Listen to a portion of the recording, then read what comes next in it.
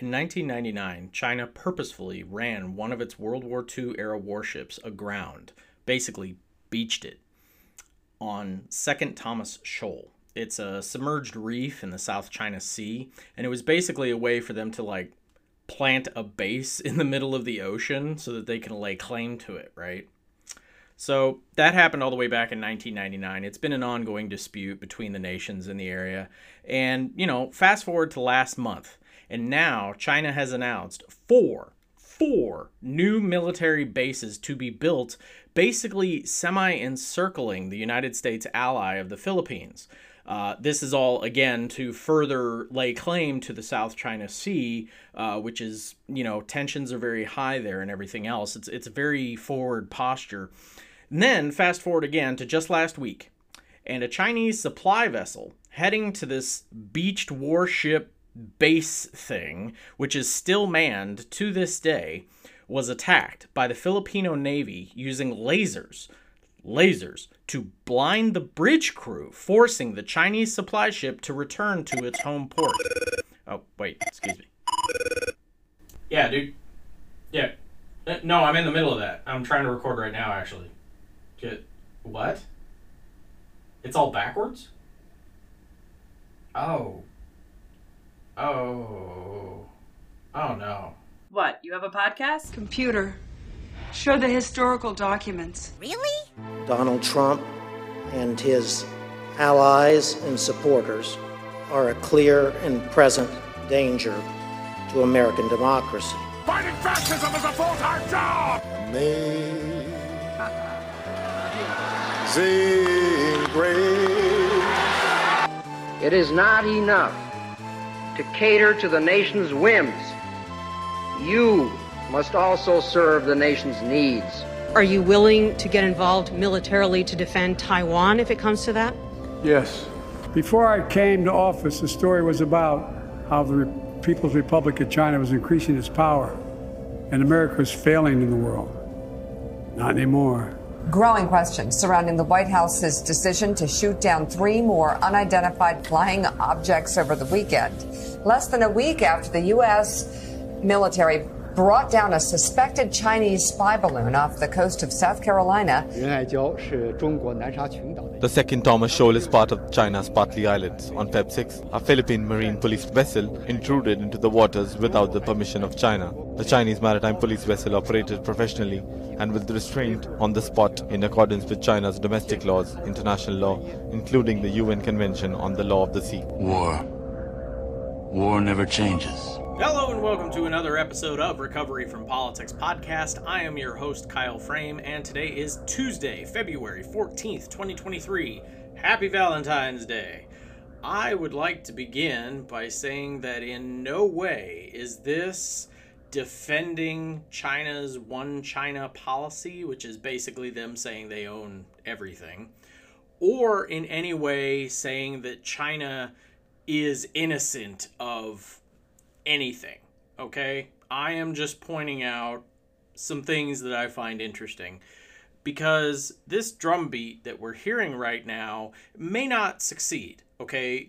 For years under both the Bush administrations and the Trump administration, there was a drumbeat to go to war, actual war with Iran, and we did come very close, and luckily or unluckily, depending on how you look at it, Trump is an absolute coward and couldn't commit to an order once he gave it. Otherwise, we could very much be at war with Iran right now. Now, it's good that we didn't, but it's also bad that we had a president who was so flip-floppy on something like that. Like, if you're going to go in, go all in, own it. I want the president in that moment to decide whether or not to shoot someone, to be very confident in their decision, one way or the other, really. But I think having a weak, wobbly president on a decision of that magnitude is bad. If anything, you want your leader to be very confident in their decision in that moment. So that's why I say, depending on how you look at it, yes, war bad, and war with Iran would have been bad, especially under that regime. But, I'm glad it didn't happen.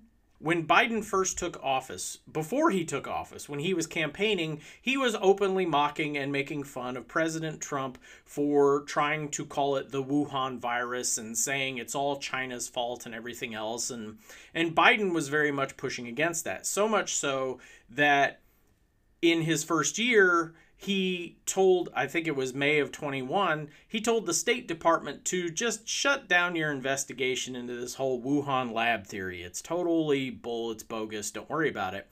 But then all of a sudden, right around the time of the midterms this last year, all of a sudden his tune changed, and now there is an investigation going on, which is a little strange considering he was very clear on that. And then just perusing yesterday's headlines, okay, just random yesterday, Monday, 3 headlines actually stood out to me.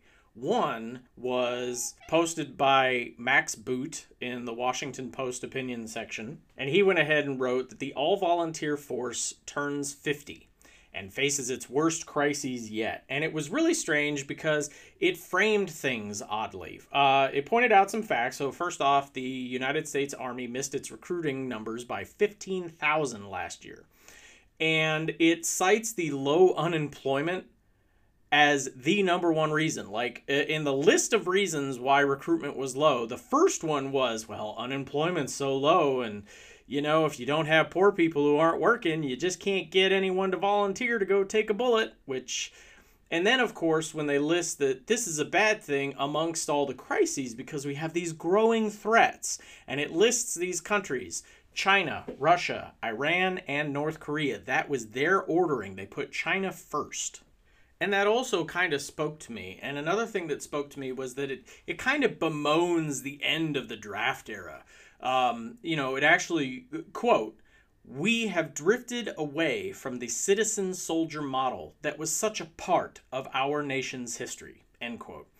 And I thought that was a little odd that all of a sudden, out of nowhere, was in a Monday morning op-ed in the Washington Post by Max Boot, who, while he is an ally against Trump, is very much a neocon. And then another headline yesterday: "Moment Chinese warship aims military-grade laser at Filipino Coast Guards, temporarily blinding crew in disputed South China Sea weeks after Manila struck deal with U.S. for new bases." That was from the Daily Mail, and boy, is that just a huge, why is that your headline? That's not a headline. That's a sentence, a very run-on sentence that needs some periods and possibly some context. And that context is what I found out. So I was only kind of doing the tongue-in-cheek thing at the beginning. So in 1999, the Philippines purposefully beached a 330-foot World War II-era warship, the BRP Sierra Madre. And it was purposefully run aground in the second Thomas Shoal on a submerged reef to enforce the Philippines' territorial claims. So basically they created this base out of nowhere. It is still manned to this day. It is a rusting bucket out there. I'm putting it up as my clip art for today. But it's a rusting bucket just sitting there. And so this Philippine ship did go out to supply it because it's got a crew still and it's manned, even though it can't do anything. And the Chinese responded by driving up really close and shining this bright laser directly into the crew's eyes so that way they would have to turn around and go away. And I thought this was a little, interesting to know that it was us, the Philippines, doing that. And then it turns out that China is basically really pissed off at the Philippines right now because the Philippines and the United States have come to an agreement where the United States is going to build 4 brand new military bases in the Philippines. 4 brand new, out of nowhere. So I don't know how much a base costs, but good God, why are we not looking into that? And I thought that was odd because that was something Biden agreed to just last week. And of course, we have the Taiwan statement. We have his very strong "we're against China" thing. And I thought that was a little odd. And then another headline from yesterday, my Seattle Times goes ahead and says, quote, "U.S. holds drills in South China Sea amid rising tensions with Beijing." So this isn't something that is unforeseen. Like, if you have tensions with a country, you would usually think, hey, let's de-escalate. We don't have to do drills right now in the South China Sea with Japan and the Philippines. We could just, like, reschedule it for a later date. But instead, we're going ahead with it now. And I'm always looking at things on the other foot, so that's why I opened the way that I did today, where I opened and I basically switched the names around. And I said, hey, if we're the United States, how would you react if China said, we're going to build 4 brand new bases on the border of one of your allies, so effectively your country, and we're going to go ahead and cheat, and we're going to beach warships in the middle of the ocean to say that, hey, those are ours now. You know, because that's just how my brain works. I'm constantly thinking, how do the other people look at this? Now, the China one policy is absolutely crazy because China, it's a myth. China has never been China. Like, you look at a map and you see the huge contours of China and everything else. That is actually not true. There is a lot of disputed territory within China. You have the Wuhan provinces, or excuse me, not the Wuhan provinces, but the Uyghur provinces. They have claims. You have Tibet, which also has claims. You have all these different territories within China that are trying very hard not to be China, but unfortunately the Chinese military kind of forces them to be. And also historically, China has never been China. China has looked more like, and I'm going to phrase this for Americans, if Americans look at Africa, you see the continent is all kind of diced up into multiple different countries, and every couple of years that seems to change from our point of view, right? Normal American white people view, we don't pay attention to those things. So every time we look at Africa, it's like a brand new map. In reality, that's kind of how China is. It's all a myth. It's this huge story that they tell themselves to justify things like Hong Kong, Taiwan, even the Philippines. They're laying claim to the entire region. And it is an entire manufactured thing that they had to come up with as a way to unify their people after their revolution that ended up making them communist. The Communist Party in charge of China needed something to unify its people. So they started projecting this thing, and it's actually taught in Chinese schools that China has always been a singular, massive mass of people and regions. And it's all just one region. And it's the rest of the world that wants to take away things like Taiwan and Hong Kong and the Philippines and all that other stuff. But really, China's been here forever and always has. And that is a complete myth and fabricated story that the Chinese government is purposefully putting out there to do what they're doing. So I am not defending anything they do. Their regime does have a lot of problems. I'm just kind of pointing out that the United States isn't making it easy on them. In addition to the 4 new military bases and, you know, what's going on here with the BRP Sierra Madre, which I just find is a hilarious little story. I'm definitely going to have to look into that one because it's just, to me, it's a fascinating naval story. We're just going to create a base by purposefully beaching a ship. Just sounds crazy, and there should be a movie about it. But you have to understand that the United States has been kind of aggressive lately, and it has mostly been since Biden has been in charge. So we have now, because of these balloons, 6 different Chinese companies have been blacklisted. Okay, so the United States government cannot do business with them, and it even goes a little further. It makes it extremely difficult, I don't think impossible, but very difficult for American companies to work with them. And all those have ties to aerospace, but that's not all. This CHIPS Act that the United States is really big on promoting, and Biden is like, haha, I did it, and I forced the Republicans to go along with it, right? And he only touts the part of it that says we're going to invest a lot of money into our semiconductors. But there's actually a lot to that bill that makes it very aggressive. And again, try to look at it from China's point of view. So the CHIPS Act does give a lot of money to invest in semiconductors. But if you are a company that is already working on semiconductors and you want to take some of that money to invest, by taking that money, you have to stop your work in China.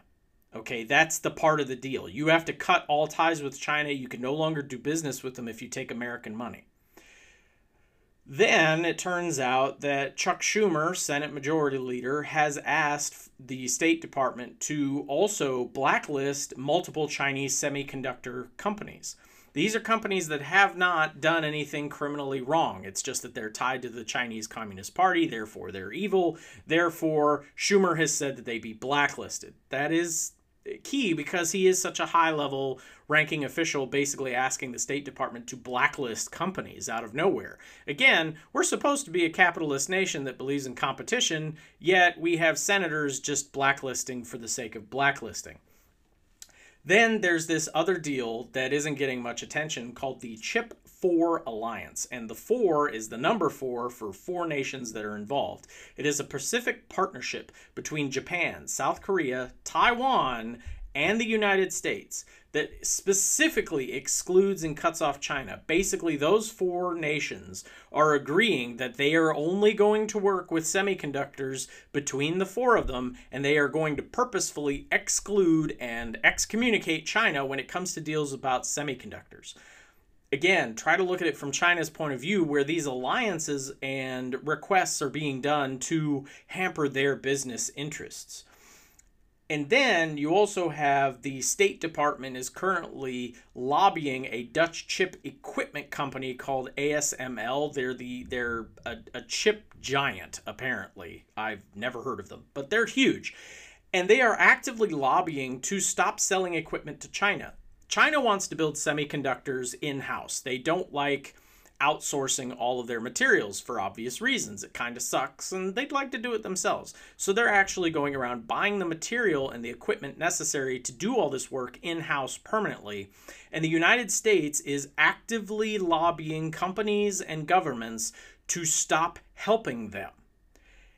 And that really bugs me. Again, we're supposed to be capitalist, but we're really cutting them off. And the argument is secrets. They're always spying on us, and it's a big deal. And I would like to point out, we spy on them just as much, if not more, than they spy on us. Like, the idea that the United States or us are just, innocent little babes in this fraught world with evil people is absolutely astounding to me that that's what they're going with.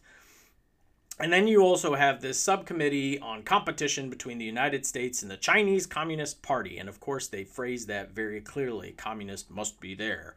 Can't say the People's Republic of China because that sounds like you're against the country itself. No, you're only against their Communist Party. This would be like if the Chinese set up a subcommittee to investigate the competition between between China and the United States, a Republican Party. Okay, that's basically what they're doing. And the thing that bothers me about this subcommittee is that it passed 365 to 65 in the House. Okay, and it passed 77 to 30 something. Some people abstain, so it's not a perfect 100. 77 to something in the Senate. This pretty much went the way you would think. Now, the interesting votes are the no votes for me. That's Alexandria Ocasio-Cortez, Katie Porter, Barbara Lee. Katie Porter and Barbara Lee are both running for California Senate, and Barbara Lee is notoriously famous for voting against the Iraq War all the way back in 2002. So, props to her. She's maintained herself. Katie Porter is also a nay on this. Rashida Tlaib and Ayanna Pressley also voted nay. So the majority of the squad, the only dissenter was Ilhan Omar, which I find odd because I find it odd that anytime she votes in line with Pelosi and Hakeem Jeffries is odd to me. I think there are some political shenanigans, and basically that was the deal is, they don't throw her under the bus any more than they already have. And she has to vote along with them. I think that is a concern, and I'm going to be watching her votes in the future very closely to see if she continues to break from the squad on this. But it is interesting that this committee is basically being made to investigate competition between two countries. And it's it's not being done. I don't think it's being done in good faith, because I don't think anybody's going to sit on that committee and say, hey, maybe the United States has a part to play in this. Maybe we shouldn't be poking the bear, okay? All military analysis says, yes, the United States would win a war with China, straight up. However, they all acknowledge there will be heavy losses on both sides. The economy will be completely destabilized, and there is a high potential of nuclear catastrophe. So there's no way we go into war with China and come out unscathed, or necessarily even as a superpower after the fact. We could come out way weaker than what we go in as. Right now, we're in a fantastic position. Our economy is doing well. Our military is the greatest on the earth. We have so much going for us, and yet we are risking war with China. Now, I understand China's not a great thing, but again, we aren't cutting off semiconductors because of what they're doing to the Uyghurs. We aren't building military bases because of how they treat Tibet or anything. We're doing this strictly because war. We're not giving them an opportunity. We're not giving them an incentive. Right now, Secretary Blinken was supposed to be going over to China and having a face-to-face. That was canceled in light of the balloon stuff. And now it has to be rescheduled. We hope is going to be rescheduled because, again, once two nations stop talking is when the bombs start dropping. We don't want this. Now, yeah, we'd win, but at what cost? And the people really pushing for war are not the people who are going to be like on the front lines. And another thing that really bothers me that nobody's really talking about, the media is pro-anti-China. Like, they hate them some China, which makes sense. They are capitalist. They are for-profit, anything anti-communist. I'm worried that the anti-communist propaganda is going to rush us into a lot of conflict that need not happen. Okay, I believe in compromise between two nations. We give up something, they give up something. And I'm not talking about territory or people, but it's really very simple. Are you telling me that we couldn't take our CHIPS Act, our Chip 4 Alliance, go to China and be like, hey, this is what we're prepared to do. Would you like to deal? Okay, and this is part of that thing that, you know, Hillary Clinton and Trump ended up throwing under the bus. Obama was trying to negotiate the TPP, remember the Trans-Pacific Partnership? This was a deal that worked with China that would have solved so many of our problems. But unfortunately, everybody was scared because NAFTA was such a bad deal for the United States. The people really didn't need much nudging to think that that was also going to screw them. So Trump comes in, says he's gonna destroy it, and Secretary Clinton, who, you know, negotiated most of it and said at one point it was the gold standard because of the politics of the moment, ended up having to run on, oh no, actually it sucks. And you had Bernie Sanders there, of course, talking about NAFTA and how horrible that was and how TPP was basically the same thing. TPP was not perfect, but what it would have done is it would have solved a lot of these problems that we are currently having.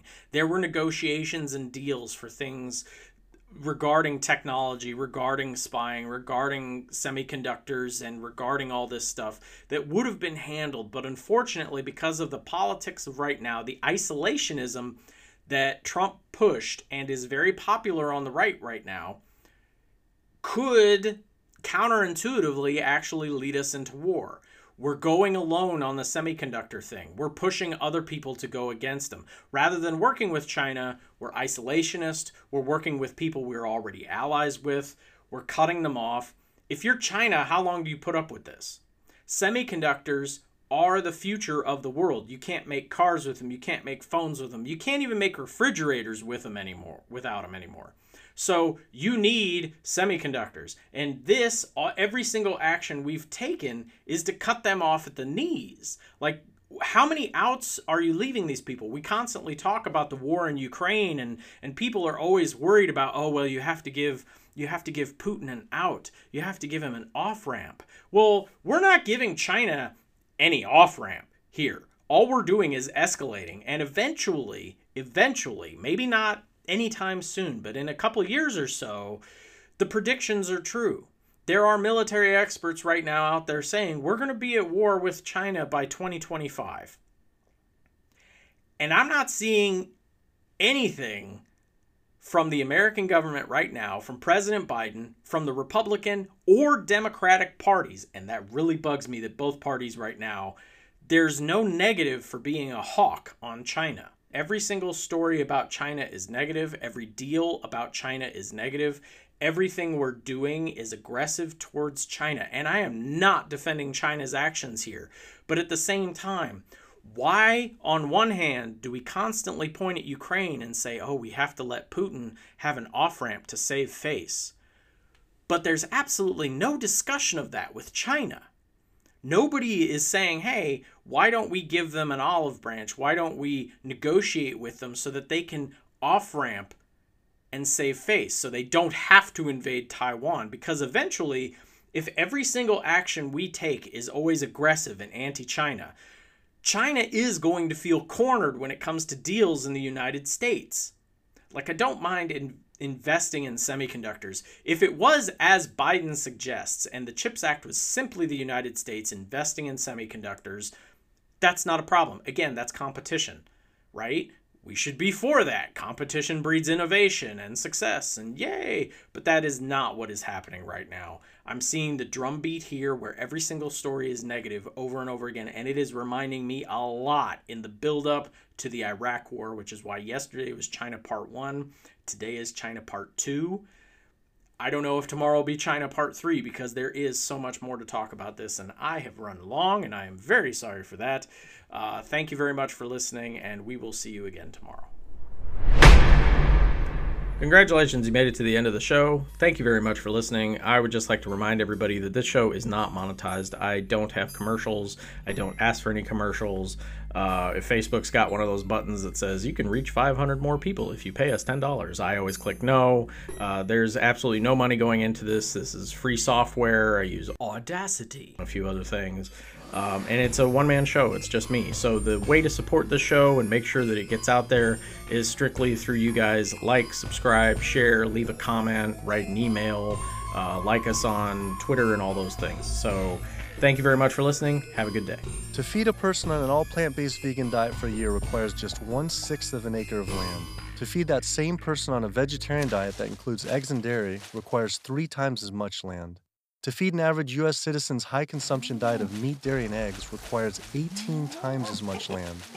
This is because you can produce 37,000 pounds of vegetables on 1.5 acres, but only 375 pounds of meat on that same plot of land.